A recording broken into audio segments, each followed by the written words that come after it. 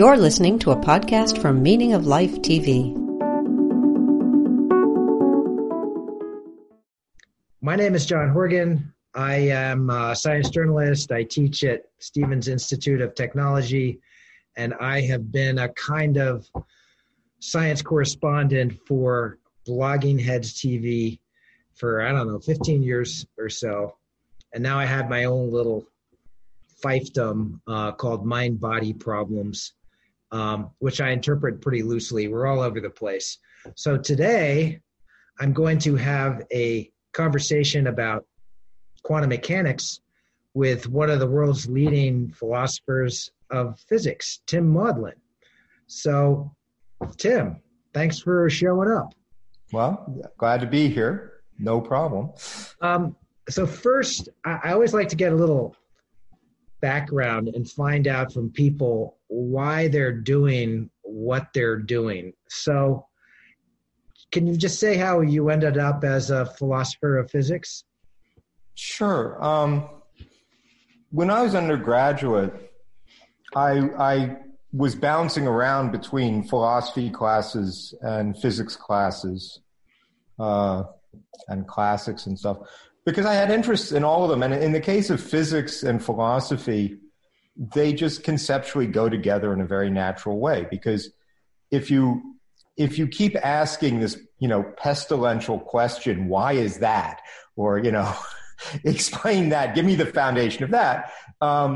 What lies underneath that? In a certain direction, that takes you to philosophy. And in another direction, in a particular way, it takes you among the sciences to physics. Now, you have to be very careful about that latter point, because people say, biology is just applied chemistry and chemistry is just applied physics. And that's false. It's just not true that understanding physics gives you all the same insight that you get out of studying chemistry or biology or computer science and so on. But there is a sense in which it is true that every biological system is a chemical one and every chemical system is a physical one, but not the other way around. And so if you have a certain kind of curiosity that pushes always down, that'll lead you to philosophy, it'll lead you to physics. So I ended up actually doing my PhD in history and philosophy of science, kind of specializing in philosophy of physics, which was just a natural fit. And then got a job in a philosophy department because no physics department will hire somebody with this background.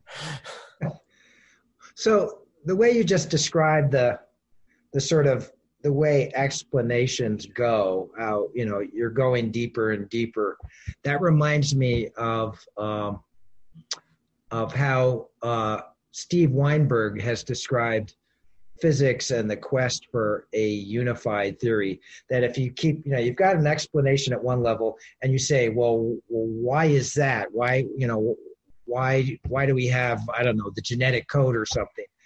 And then that'll take you deeper and deeper. And Weinberg, this was in Dreams of a Final Theory. Mm-hmm. And he said that sooner or later, you're going to get down to this ultimate level of explanation. And that he was hoping would be this unified theory. This was back in the 90s when it looked like that might be possible. A lot of serious people thought it would be possible. Mm-hmm. And we're talking about string theory and those sorts of things. I'm sort of jumping the gun here a little bit. Well, can I just make a comment about that, which is, yeah. I disagree with a way of understanding what Weinberg is claiming there. I don't think that going down these levels that we're talking about always leads you to a better or deeper or more revealing explanation. An example I always like to give is suppose on my desk there's a physical object and it's producing light, okay? And it's producing light in a certain pattern, which happens to be a little colored wheel that's doing this, right? That's spinning. And I call a physicist in and I say, look, can you tell me how long that's going to go on, right? And the physicist, we imagine this kind of super physicist who just analyzes the thing as a physical object and says, okay, I can now, applying physics to its physical description, tell you that will go on for exactly 2 years, 3 months, 4 days, 5 hours and 3 seconds, and then it'll go blank, okay? And if you say, how do you know that? And you say, well, here's the initial description and here's the Schrodinger equation and blah, blah, blah, right? And you say, okay, thank you, physicist. And then you call in the computer scientist who doesn't look at the damn box at all. He looks at these papers that are beside it. And he says, look, your program has a loop in it, right? Step 10 is go to step 20 and step 20 is go to, step 10. That little thing's going to spin forever. Now, he's wrong when he says it'll spin forever, because after that many years, the computer's going to break. I mean, that's what the physicists can figure out, is that the computer will burn out. But on the other hand, he's given me a hell of a lot more understanding in a certain way about what's going on. Understanding that the physicists might never get. So I don't think that these are levels of always better explanations. But on the other hand, if the physicist makes the prediction it'll stop and the computer scientist says it'll spin forever because that indicates it's going in a loop. No, the physicist is really right? His prediction is going to be correct. But he's not giving me the same understanding. So that part I disagree with. Now, what I think Weinberg really wanted was not to reduce all the other sciences to physics, but just to make sure there was a physics where all the physics fit together in a coherent way. And of course, that must be true because physics does actually work, right? I mean, somehow or other, nature figures out how to do electromagnetism and weak nuclear forces and strong nuclear forces and gravity all at the same time. So a completed physics should have a theory that does them all at the same time in a coherent way. That's what a unified, ultimate physical theory would look like. And sure, I think there must be such a thing. I mean, I hope we can find it. Yeah. So what you just said reminded me of, and that's a great case study for, the perils of reductionism. It reminds me of this essay that another Nobel laureate in physics, Phil Anderson, wrote in the 70s. Phil Anderson sort of was like a thorn in the side of the particle physicists. Mm-hmm. He kept sticking up for the profundity and the beauty of condensed matter physics. And so in this little essay, More is Different, he basically is saying what I think you just said, which is that you've got all these different levels of reality that we experience as humans and as living creatures. And it's absurd to think that there is some kind of optimal way of understanding everything. We've got to have theories that are sort of appropriate for the level that you're looking at. Right. Which is kind of an obvious thing, but it seems to be forgotten sometimes by certain kinds of intellectuals. Yeah, I mean, I would say Foundations of Physics has made some progress in that regard in the last couple decades. Because when I was, a sprout, you were told there were two main pillars of physics. One was relativity, which was giving you space-time, and the other was quantum theory, which was sort of dealing with matter. And now the standard line is, well, there are three main pillars of physics: relativity, quantum theory, and statistical physics. Okay. Now, statistical physics isn't introducing a new kind of thing. It's rather talking about the sort of understanding you can have of complex systems with many parts, where you can actually, instead of having to go down and describe them in complete detail, you can get a lot of understanding at a much higher abstract level. So it's a different kind of thing. But everybody, I think, better appreciates that a lot of just everyday physics relies inevitably upon statistical methods, and you have to think hard about statistical explanation, statistical understanding. And I think that fits with some of the things Anderson would have said. Okay, so now I've got a lot of ground to cover. I basically wanted to talk about this book. By the way, Tim, I have to say, I think you could have come up with a catchier title for this. Well, the history behind that was that this is in a series, Okay. And it was very constrained how long it could be. And idiotically, I agreed to write philosophy of physics. Yeah. And I started writing Space Time, and I realized I wasn't done and I'd used up all my pages. So I went and begged that they could let me do 2 volumes. Okay. And so it became Philosophy of Physics, Space and Time. And then the other one was supposed to be Quantum Theory, actually, and Statistical Theory. And then I started to write the second one. I didn't have room for Statistical Theory, and they said, do not come back and ask us for a 3rd volume. But maybe one day I will actually write that as well. Well, see, I thought you were being deliberately forbidding, like, there's no. I had no choice in the matter. I like the titles I have complete control over are quite different, and also the cover art. I don't like the cover art very much. If you look at my other books, it's much nicer. It's pretty grim, but the book is fascinating. So I've been, I'm not just reading it, but I've been kind of studying it. I like to write notes on the blank pages at the beginning, so then I can just look at that quickly and say, oh yeah, that's where he was talking about the GRW interpretation. So I wanted to ask you some questions about this. So it seems to me your premise, your mission, and I guess this is true of all your philosophy of physics, is to try to create out of physics, out of these highly mathematical models that we have to explain stuff going on in the world, to relate those to some kind of intelligible worldview, which starts with saying, what's out there? What does the world consist of? What are the things in it? And then how do they end up doing what they're doing? Yep. Right? And this book is dealing with this big problem posed by quantum mechanics, which of all our physical theories is the one that is the least intelligible.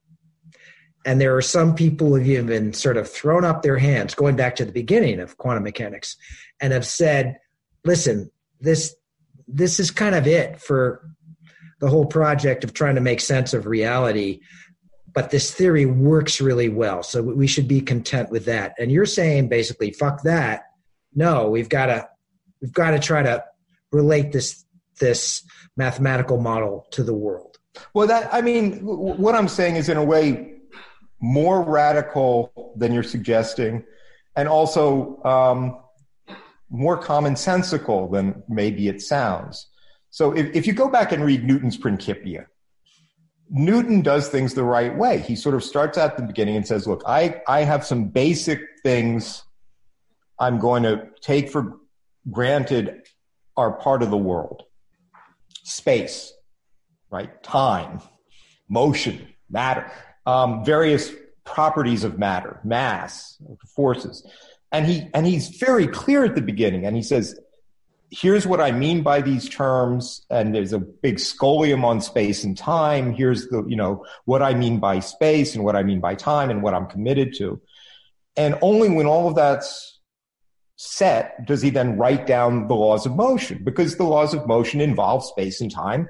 If you haven't explicated what you have in mind, I don't even know what you're talking about, right? Yeah. And that's the way it should be for all of physics, right? That you can't write down a piece of mathematics and have it mean anything physical without the terms in it referring to something, and you want to tell me what you're talking about. And the problem with quantum theory is that it wasn't developed that way. It wasn't developed first with the postulation, look, here's what we think there is in the world. Like, imagine in electromagnetic theory, when people came along with the idea of a field, which was kind of a novel idea, and there was a bit of fight about whether they should take it seriously or not, but at least they understood, okay, I'm telling you there are these fields, and fields are different than, particles, and here's what they're like. And now let me write down some equations about them, right? The problem with quantum theory is that you just had some equations and then some rules of thumb about how to use them to make predictions, but you didn't have what I call a physical theory, which would clearly articulate what you're committing yourself to as existing in the world. So, and the problem is physicists just got used to not having that and then forgot that's what physics was all about. And so, some of us are saying, no, right? I didn't go into physics to learn how to predict things. I'm not actually all that interested in predicting things. I went into physics to try and understand things. And the ability to predict just isn't the ability to understand. It seems to me that the paradox with quantum mechanics is that you get enormous power. These equations, whatever, they give you the ability to manipulate nature and to invent stuff. Right. Lasers and modern transistors and integrated circuits are based on things that about the behavior of atoms and electrons and so forth. And now we're building quantum computers. So I think it's fair to say that most physicists don't give a damn about the meaning of the theory, and given that they can do so much with it. So it's this weird, you'd think that power and understanding would be intertwined, but when it comes to quantum mechanics, they seem to have diverged sharply. Right, but it's not just quantum mechanics. I mean, if you go back to Kepler's laws, right? I mean, there's this big step forward in astronomy and understanding the solar system when Kepler said, look, stop trying to do it in terms of circular motion, uniform circular motion, and use ellipses instead. And not only that, not uniform motion around ellipses, but this motion where you sweep out equal areas in equal times. So Kepler writes down these laws, and then, he has 3 laws, and those are really powerful for making predictions, right? But Kepler didn't attempt to give an account of why you should be using them. And if all you wanted to do is predict where Mars is going to be, that's fine. But Newton came along, and for example, the equal area law, Newton gives an explanation, a really beautiful, very simple explanation in terms of his fundamental mechanics, that for any central force, like the force of gravity that's pointed at the sun, if that's operating, you're going to sweep out equal areas in equal times. And anybody can understand that argument. And that, you say, oh, now I understand why Kepler's laws hold, right? And every physicist would have recognized that and did recognize that as a huge step forward. The funny thing is, physicists, kind of the stereotype is they look down on engineers, but then they turn around and say, well, I'm just a glorified engineer and all I care about is building stuff, right? Yeah. Well, it's interesting the way you're describing the sort of classical physics is, I guess, you've got this theory that it sort of works. It makes predictions. It's useful. But then it leads to the understanding, which I'm assuming then leads to more useful predictions and applications and all that. So there's this kind of fruitful interplay between the power side of the science and the understanding side of the science.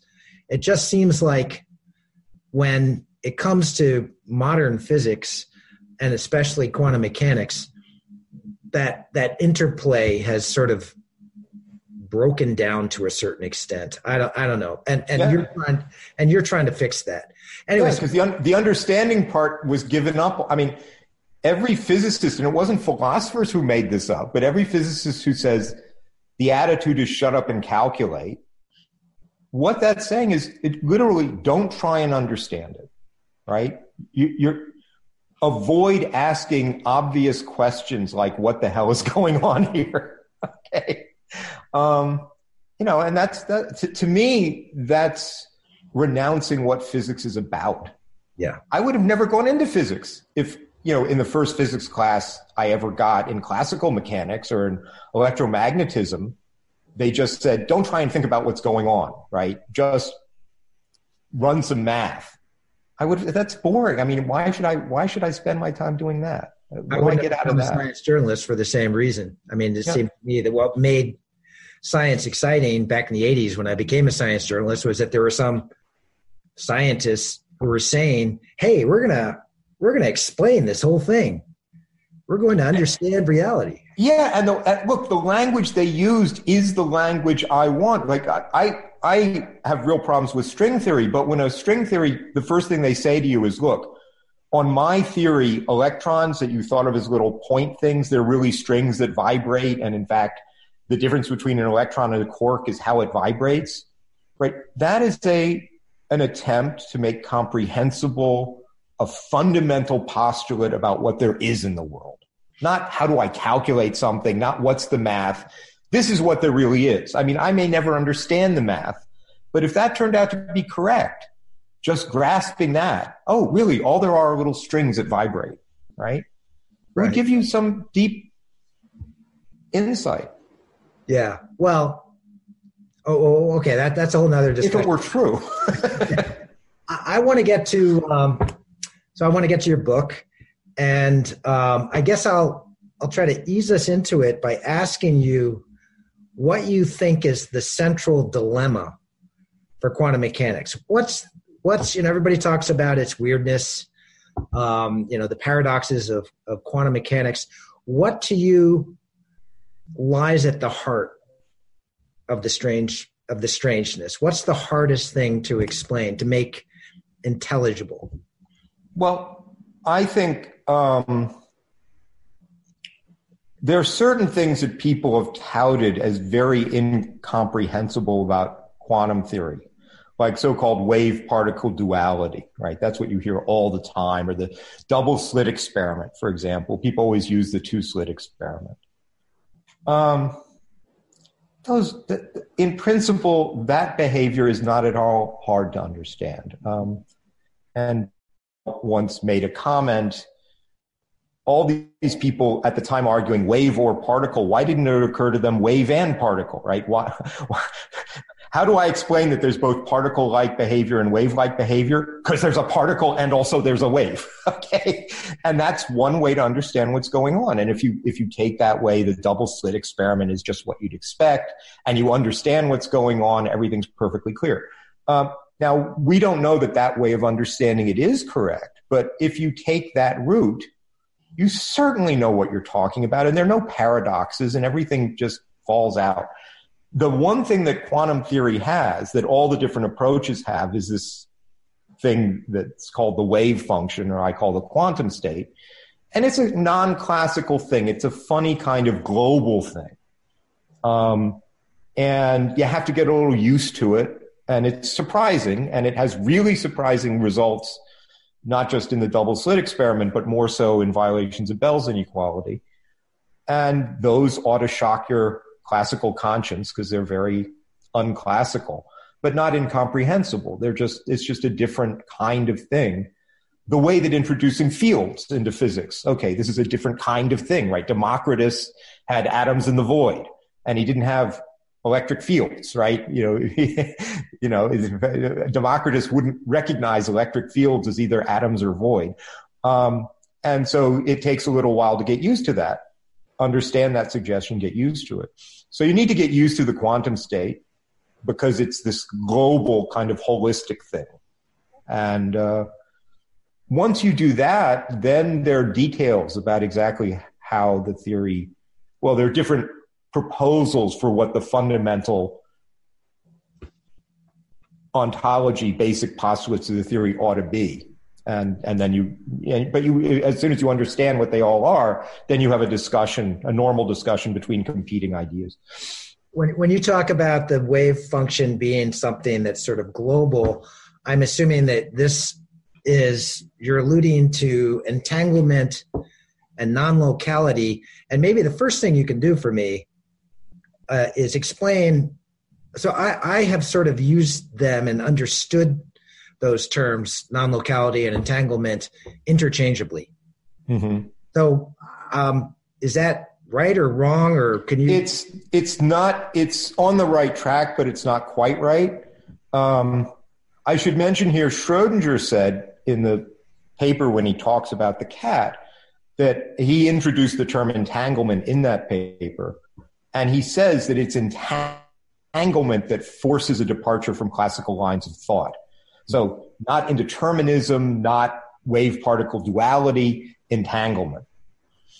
not every entangled state would lead to a violation of locality. But where there are violations of locality, they always arise from entangled states. So that's why they're not quite interchangeable, but they're very, very, if it weren't for entanglement, you wouldn't have non-locality.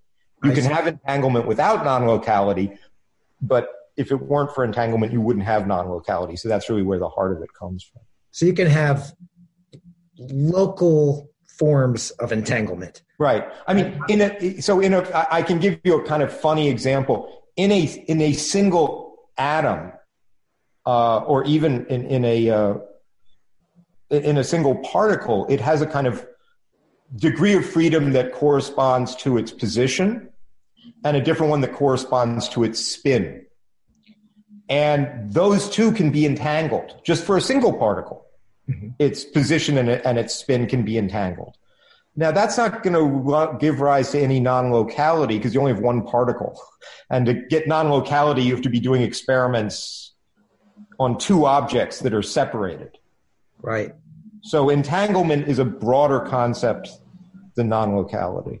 Okay. All right. Thanks. I appreciate that. By the way, as I think you know, because we've had some exchanges on Facebook and elsewhere, I am trying to learn quantum mechanics over the last, 8 or 10 months or so. And I've learned a little, gone back and brushed up on calculus. I've tried to learn linear algebra for the first time and, Braz-and-Ketz and all that. And I'm like a case study, and a little knowledge is a dangerous thing. And I've just recently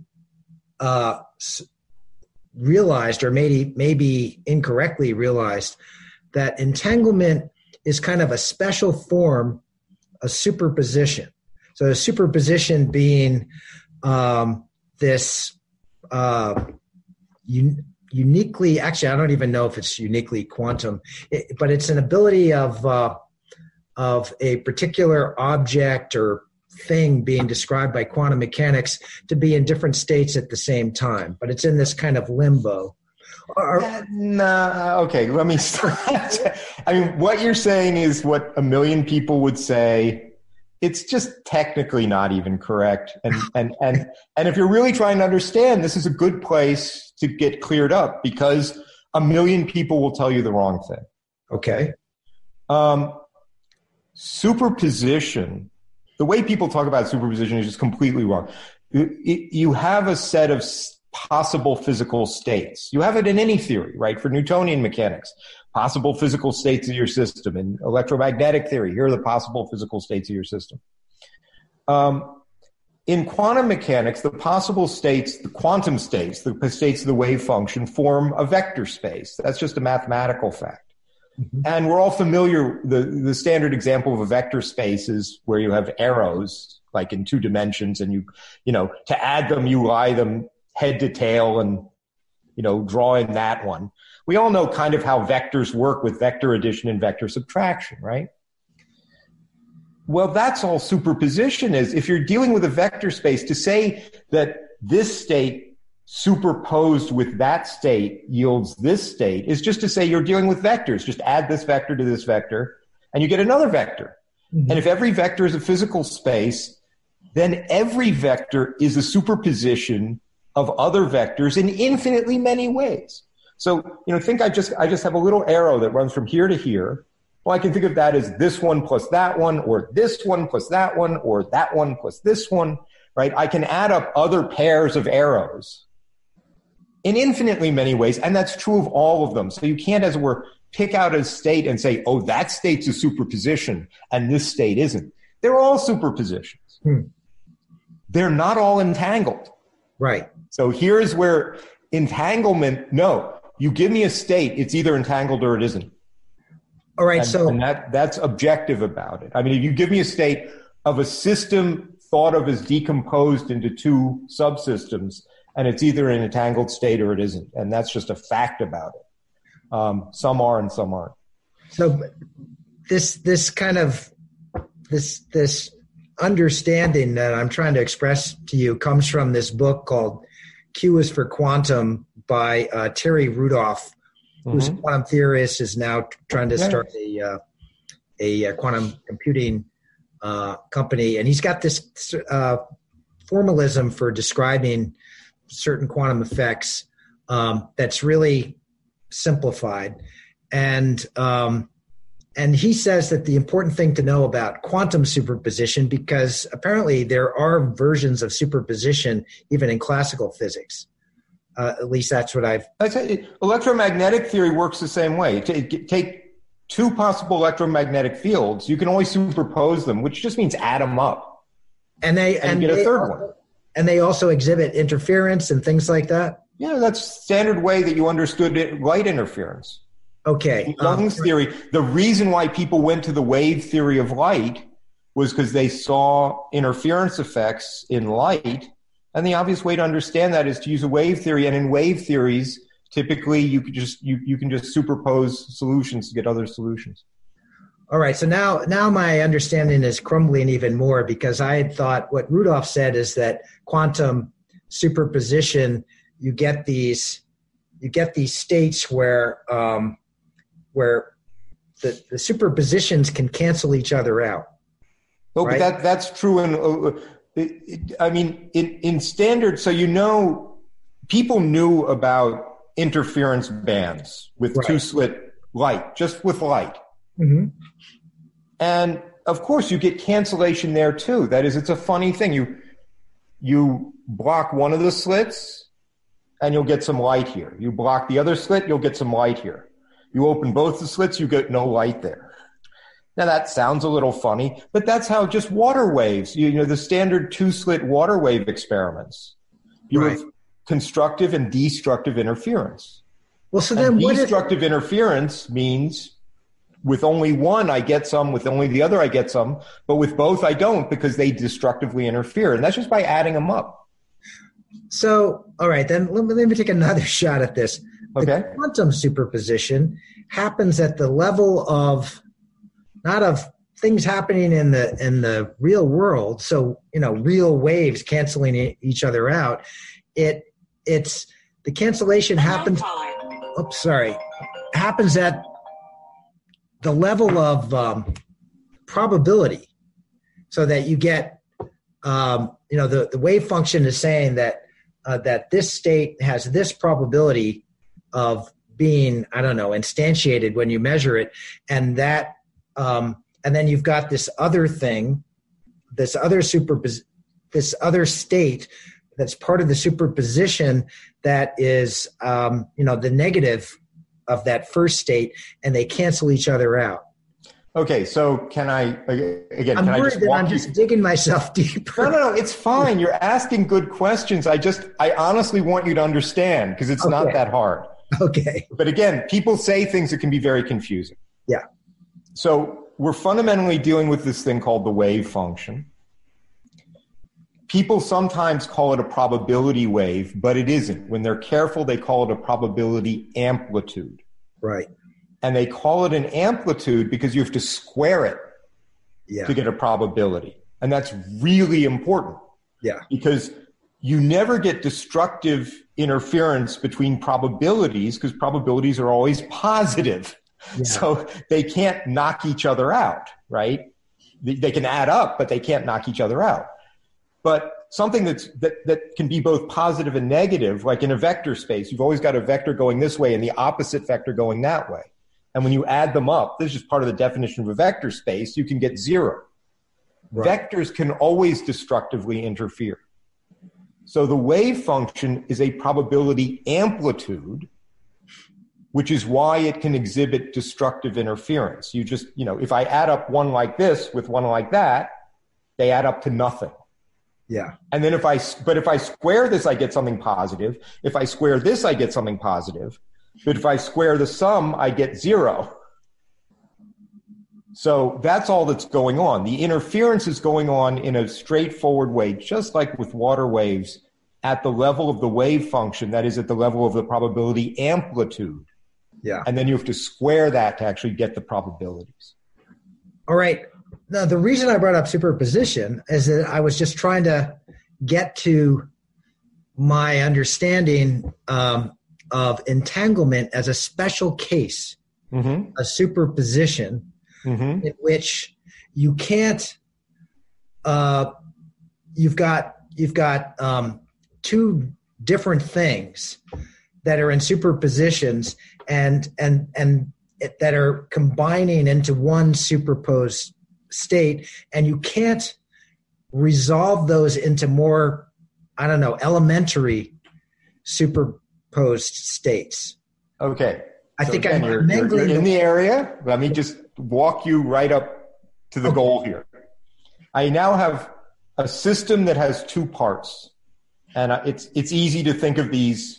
If you want to understand why this is so puzzling, imagine the parts are spatially separated from each other. So I literally have one part of it's in this room and the other part of it's in the other room. Okay? And now you say, all right, this system that has these two parts, what kind of physical states can it be in? Well, take the parts individually. Take the part in this room and imagine there's some set of states I can prepare this thing in. Yeah? And there's some other set of states I can prepare the other one in. And then just from that, I get what are called the product states, and that's just what you'd expect. So I prepare this one in state A, I prepare that one in state B. Or I prepare this one in state A, and I prepare that one in state A. All of those product states exist. They're things you'd be shocked if they didn't exist. I mean, if I can do this with this part and do that with that part, then the whole thing is described by that. Those are the product states. What you might also think is that that's all the states there are. The only way to prepare this system is to prepare it in a product state. That's what's not true. Okay. So there are the product states, which are like that. And then there are the entangled states. And an entangled state cannot be written as a product state. It is a superposition of product states. Okay. Right. So I'll say that one more time because this is where superposition comes in. Entangled states are superpositions of product states.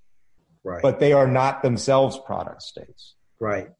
Right. So in cases of spin, I can prepare my system like this. That is, this particle has spin up, this particle has spin down. That's a product state.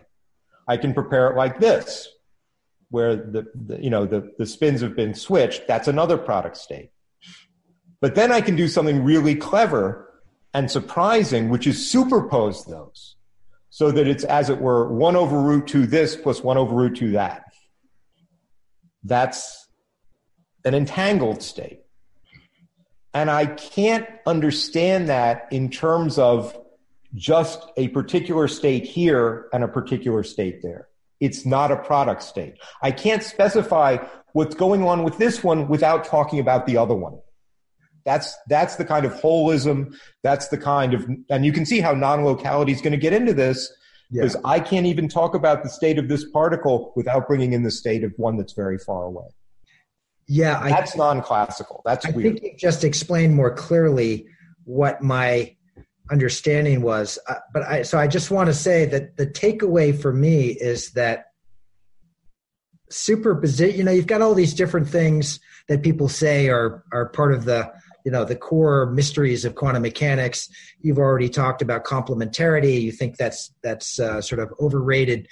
To me, it seems that you can sort of focus on entanglement and say that in explaining entanglement, you're going to explain superposition, or maybe the other way around. So maybe there's you can think of them as both at the core of what makes quantum mechanics so hard to understand. Yeah, I mean, as I say, that was Schrodinger's view, and I think he was right on target when he said it. He said, look, this entanglement thing, which is that you can have a system with two spatially separated parts that can't be understood by describing this part on its own and then this part on its own. Yeah. And then saying the whole thing is just, as it were, the logical sum of those two. That doesn't happen in classical mechanics. That doesn't happen. I've talked about electromagnetic theory. That doesn't happen in electromagnetic theory, right? If I have an electromagnetic field, I can talk about what it is over here and what it is over here. And what it is in both places is just the logical sum of what it is here plus what it is here. But with entanglement, you can't do that. And that's what Schrodinger pointed out. And you're not ready for that. Okay. That's the thing you got to get your head around. That there can be non-product states, even when the parts of the system are separated from each other, arbitrarily far apart. I mean, there's a famous letter of Einstein to Bohr, where Einstein very clearly states his own supposition, which is that if I take any little piece of space, I should be able to say what's going on there completely independently of what's going on anywhere else. Yeah. Right? And that's what entanglement denies. Right. That's what was so spooky. That's the source of the spookiness of quantum mechanics that Einstein didn't like. All right. So, we've already been talking for a while. I had all these questions that I wanted to ask you about the different major models of quantum mechanics or interpretations. But I know that you were also thinking of giving us a little explanation of Bell's theorem, Bell's inequality. Yeah, I mean, it would actually fit right now if you want to do it. I mean, yeah, let's go for it. Come back some other time and talk. The fact is, if you don't grasp the wave function and entanglement, and then you're not going to understand any of the other stuff about the other interpretations anyway, because they all use the wave function and it always has this entanglement in it. So this is common thread, no matter what approach you're taking. And it is the source of the non-locality and the spookiness of quantum mechanics. So I would love to be able to explain that, because I think it can be easily understood. Never say easily. All right. I just turned on screen sharing. So okay. So let me see if I can pull up what I want. Michael, here we go. This should. It actually drives me crazy when, I've read all these popularizations now and books with some mathematics in them, and for sort of rookies like me, and so many people say, oh, the mathematics of quantum mechanics is really easy. Conceptually, it's very difficult, but the math is really easy. Well, that hasn't been my experience. Well, I think the more I'm sorry, it tells me I need to open system preferences to share my screen. I'm just trying to go through. Oh. I mean, I have it here, and when I try and do it, it says open system preferences. Okay, I did that. I need to get it to screen share. I mean, the math as math, which is just, as you say, maybe you never learned it, linear algebra, vector spaces. I did not. If you're first learning it, okay, it's something to learn, but it's not that high up it's not like if you wanted to understand string theory, right? Oh my God, right? It's like that is really, really heavy duty math. Right. And this, it really isn't so much heavy duty math to get up to where you can do quantum theory. Right, let me try this again. I just went through this. It didn't seem to work. But this, I mean, the thing about Bell's inequality is that you don't even need that. Okay. Right. I mean, what I have said, which is, I think, absolutely true, is that you can understand Bell's inequality and the total amount of mathematics you have to understand, as we'll see if I can get this screen sharing to work, which I don't seem to be able to, is that you have to know the difference between even and odd. Okay. So if you've grasped the difference between even numbers and odd numbers, you're good to go. And if I can just get this thing, I'm just not sure what I need to do here, because it keeps telling me I need to allow the system to get to this Zoom, and it's showing me the Zoom, and I have it open. It says allow it, and I hope I'm allowing it. All right, let me try one more thing. And if this doesn't work, I think I got it now. All right, good. Oh dear, Zoom Us will not be able to record. I don't want to record it. I just want to allow it. All right, I think it'll work now. Let me try. Okay, got it. Excellent. Right. Yeah, there it is. All right. So I'm going to go through this argument. This isn't the argument that Bell himself gave. It only was developed later, but it's much cleaner. It's really nice. Mm-hmm. And so I like to use it rather than Bell's original argument. So, and it's nice just to think about this argument in very concrete terms.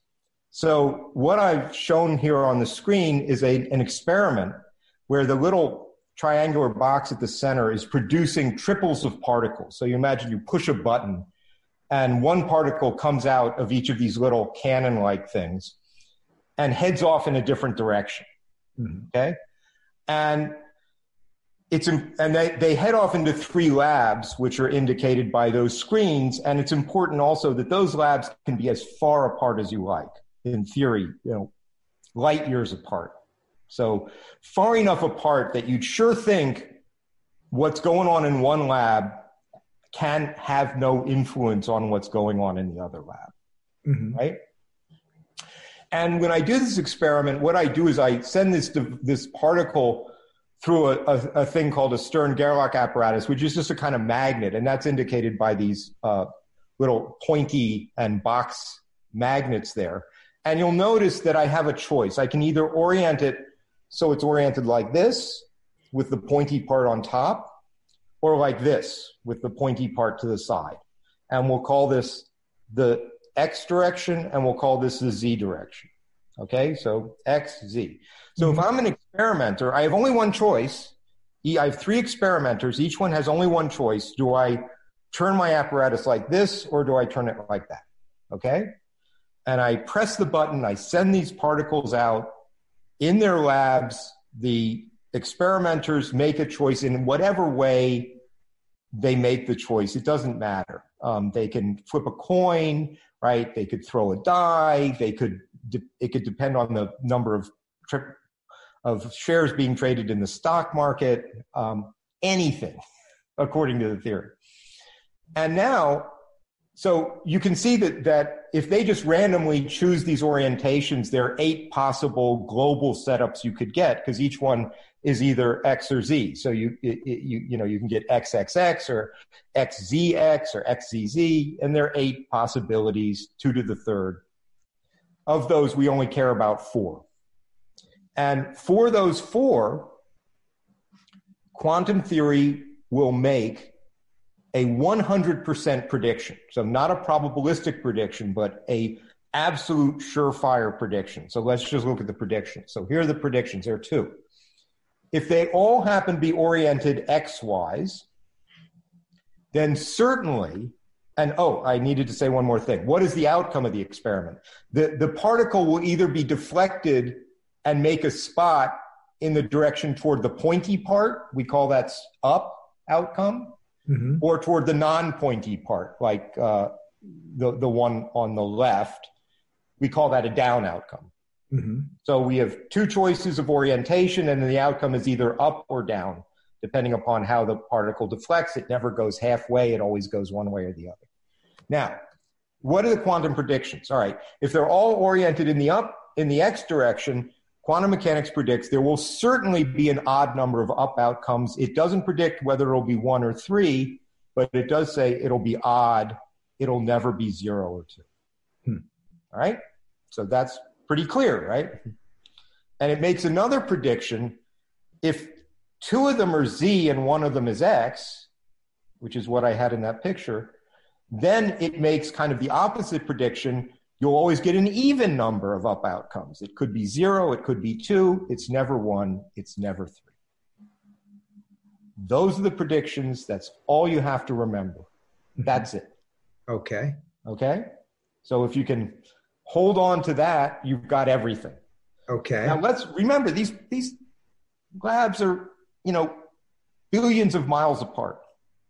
Now the first thing you notice is you say, well, if like Einstein thought there's no spooky action at a distance or something weird going on, one thing that tells us is there can't be anything fundamentally probabilistic here, because once two of these outcomes, I mean, imagine they're all X's, and I know I'm going to get either a 1 or a 3. Once two are fixed, the other one has no choice, right?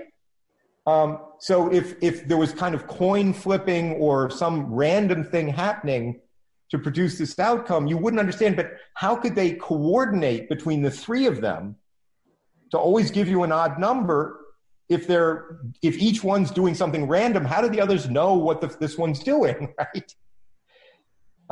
So the normal thought you have is the only way to explain this without something spooky going on is that they've been pre-programmed. They've sort of made a decision at the source that will guarantee this kind of outcome, right?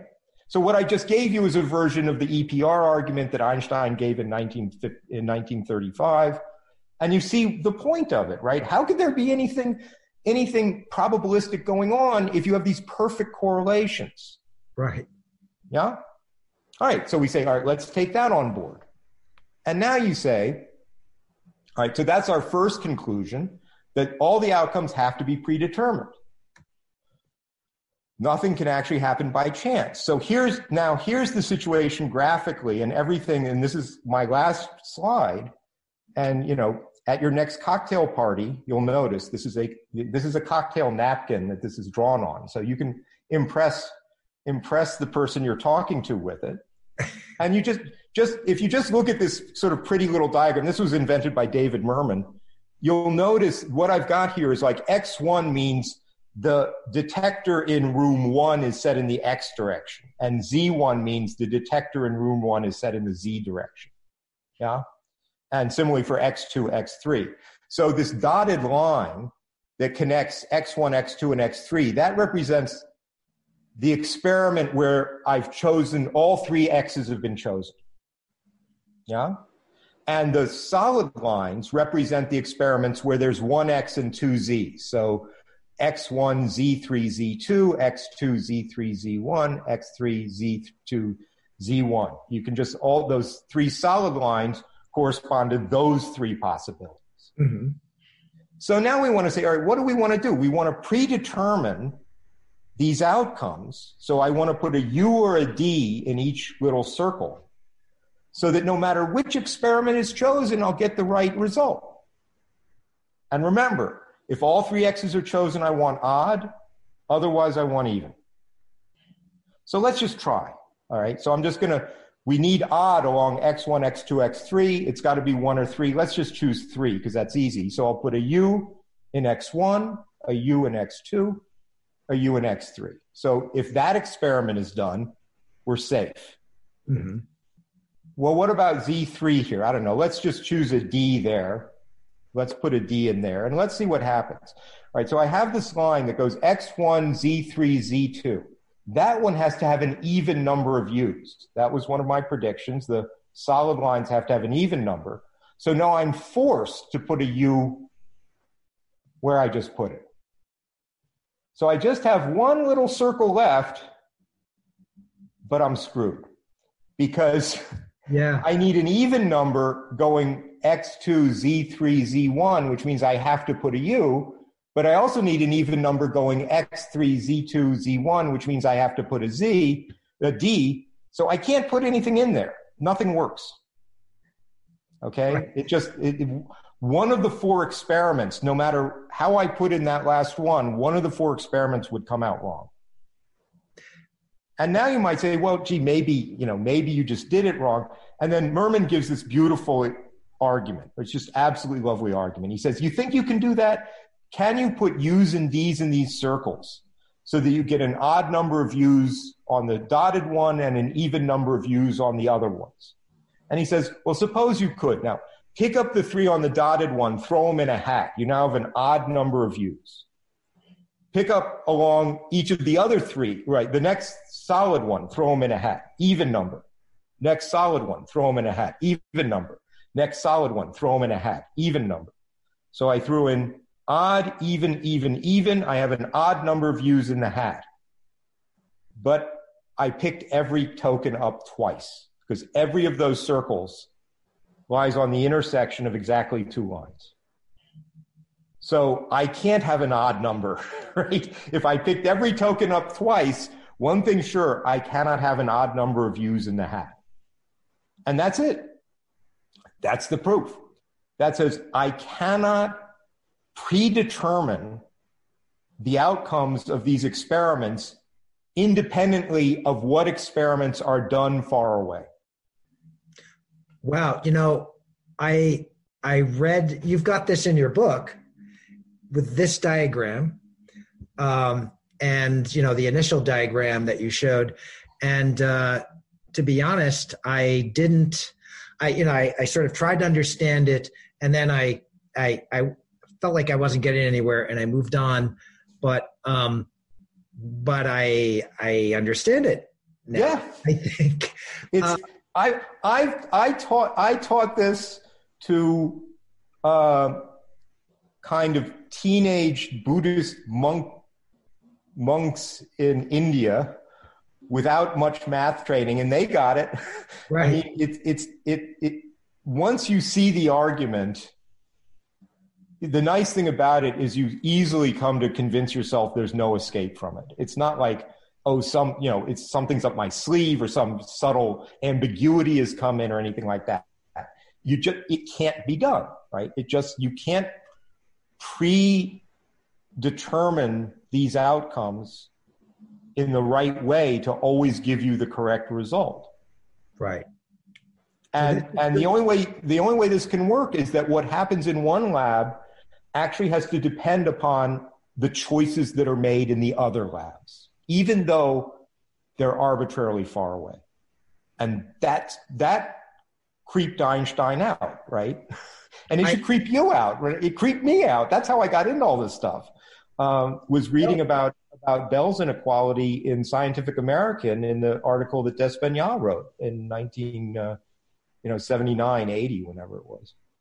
I almost hate to ask this question, but what about, is there some implicit insight into the nature of time in this thing? So it seems to me that the order in which the observations are made at the different separated labs must play an important role in the outcomes at the different.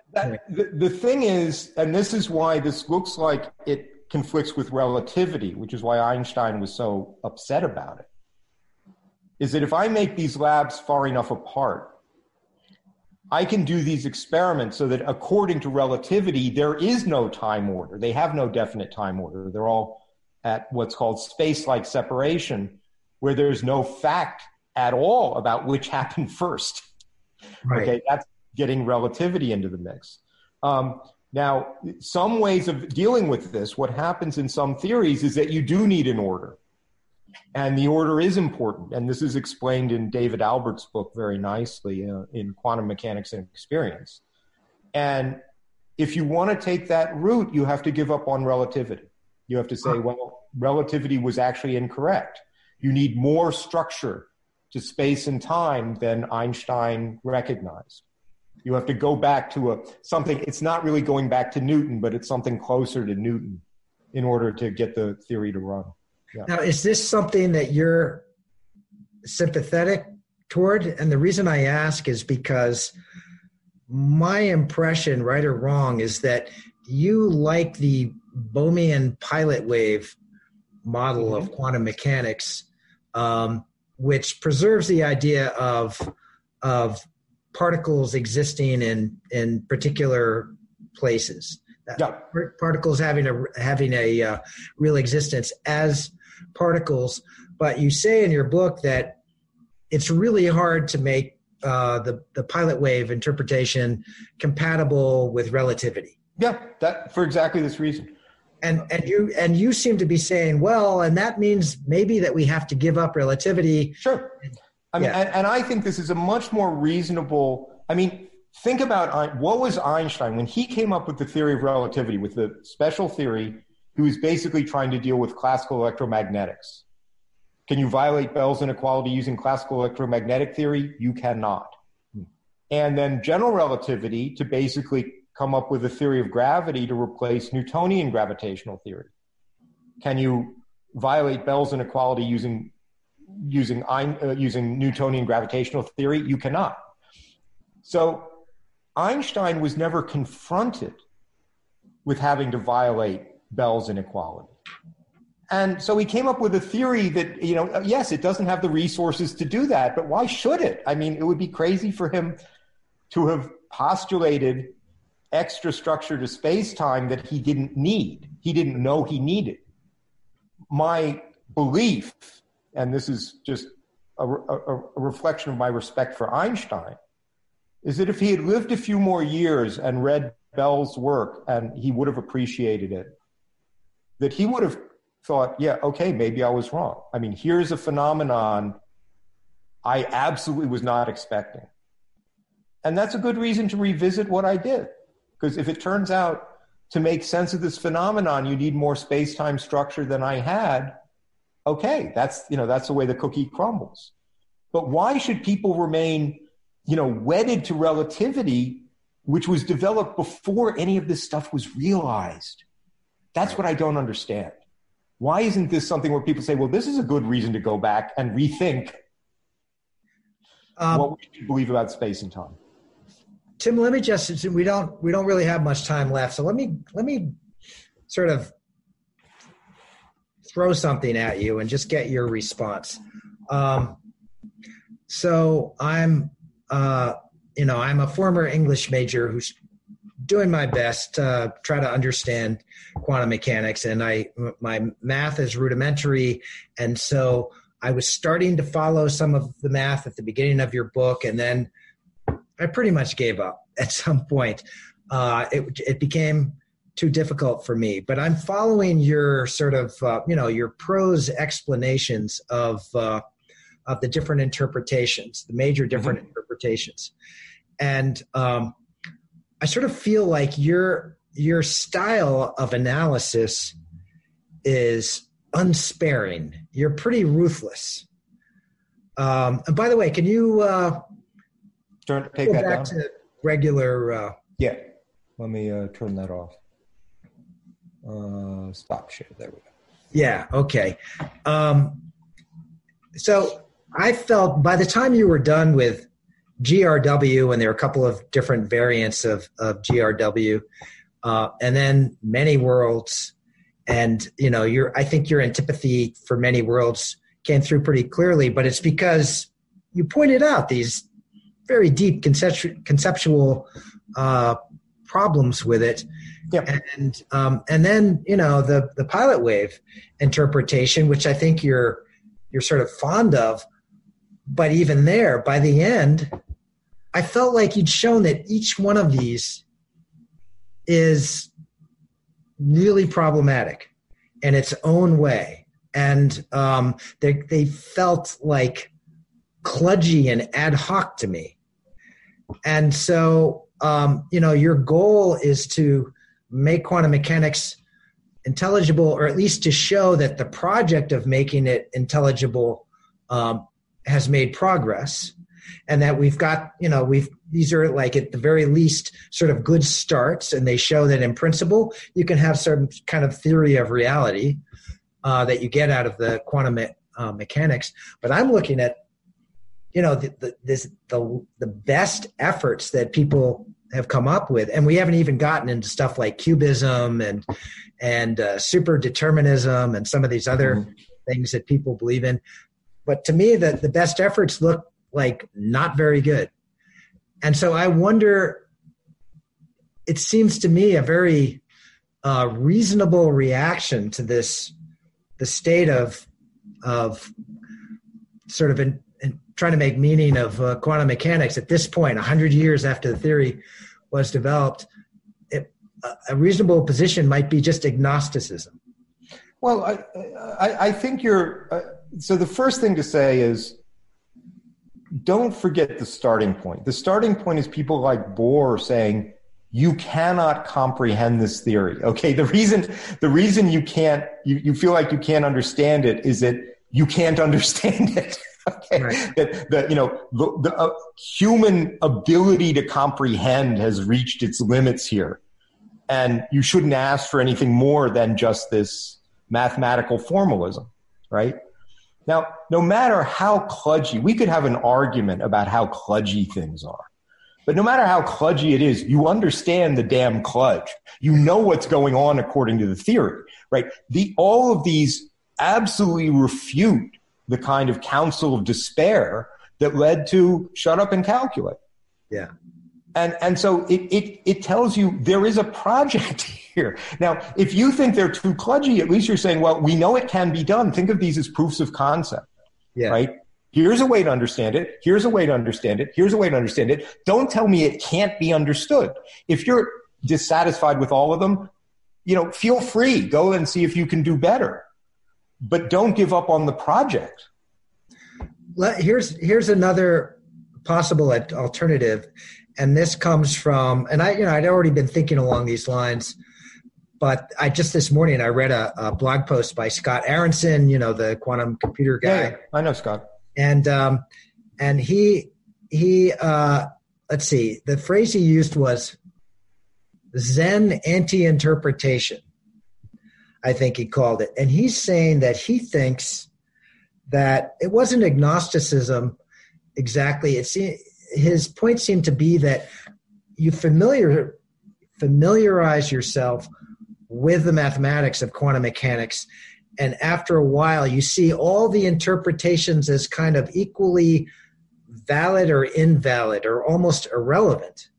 That's look, I'm not sure if Scott was suggesting that, he's just absolutely, and he knows he's wrong about that. If for no other reason, the GRW theory literally makes different predictions. Right.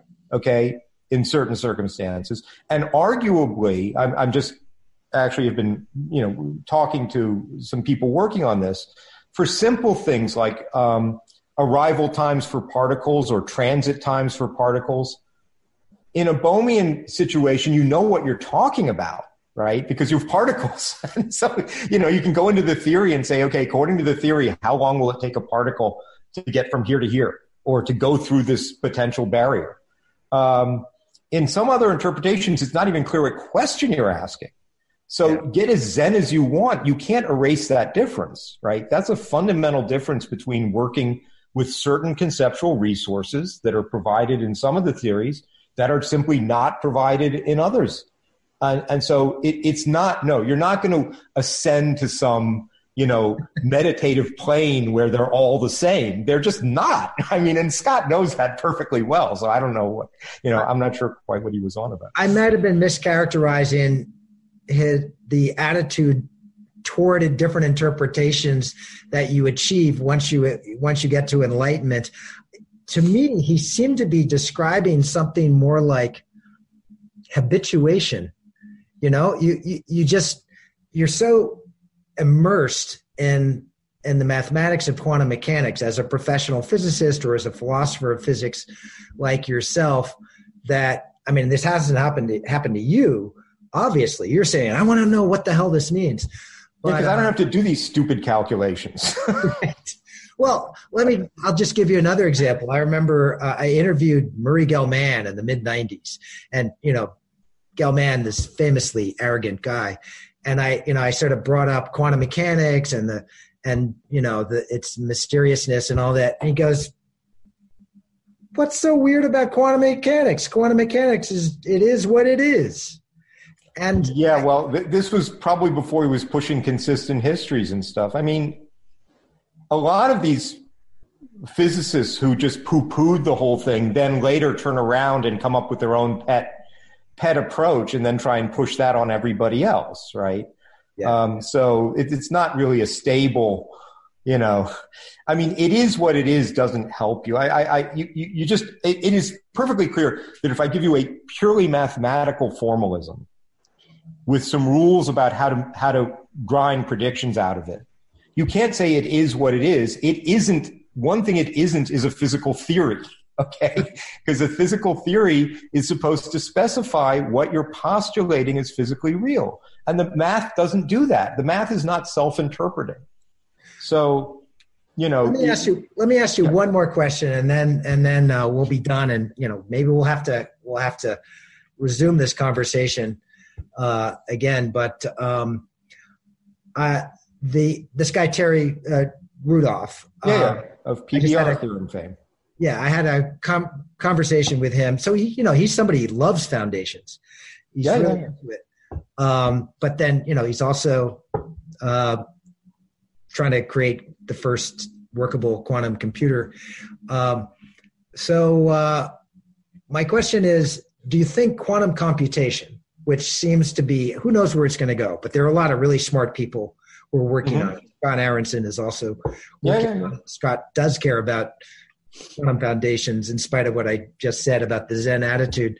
Is it possible that these applications, the sort of power side of quantum mechanics, might yield insights, might be beneficial somehow to foundations, or are those two completely divergent projects? I would say the only way that stuff would actually be of use to foundations if they suddenly found the computers are not doing what they predicted they would do, and they can't get them to do that. And so what you have is a box where the limits of quantum theory are starting to show up. But if the way they make predictions about what the machines are going to do always turn out to be correct, I don't see that them getting better at making bigger machines is going to help anything, because we know what the mathematical formalism predicts. Right. We know what we expect to have happen. If it happens, that doesn't tell you anything one way or the other about the interpretive issues. That's interesting. I kind of doubt it. I mean, what they did, and again, Schrodinger was saying entanglement. And it was only after Bell, for reasons we just saw, that people started to take entanglement seriously. And then quantum computation, quantum cryptography are applications, engineering applications that make essential use of entanglement. And they realize, this is actually just a really powerful physical fact that you can exploit if you're clever to good effect. And sure, but you really don't need more than just the I need to grind out the predictions part of it to do the engineering. So as long as the predictions come out right, I doubt that will actually be a source of insight into the foundational issues. I love the idea that the failure of the whole quantum computing project might lead to some big insight in advance. I mean, you're pushing the limits of how entangled things can get and how much they can maintain their entanglement and so on. Some theories, actually the GRW theory will eventually predict that these computers will break down because, exactly as I said, because they'll have these collapses that would mess the thing up. So there may be a limit to the size of a quantum computer that would come out of GRW theory, and you wouldn't have it in the Bohmian theory or in the many worlds theory. And if you built them that big, you would start to get feedback about which theory is correct. Oh, that's really cool. I hadn't heard that said about GRW, but I guess it makes sense. Sure. All the quantum information people assume the wave function never actually collapses. Right? It's always Schrodinger evolution, always, always, always. Right. Until they put the thing through what they call a measurement gate. I mean, this is the thing that kills you about quantum computation, is the central problem in quantum mechanics in some sense is a measurement problem, and the way they solve it is by putting a little box in their diagram and labeling it the measurement gate. Oh, here's where we get, a specific outcome, right, without any explanation of how that damn thing works. Okay, I think we're going to have to leave it there. Thanks. Sure. It was fun. You've brought me from one level of confusion to a deeper, richer level of confusion. I hope it was by making the stuff in between clear. Yeah, absolutely. So, good. Thank you very much. Thank you. That was fun. Again, one of these days. Okay. All right.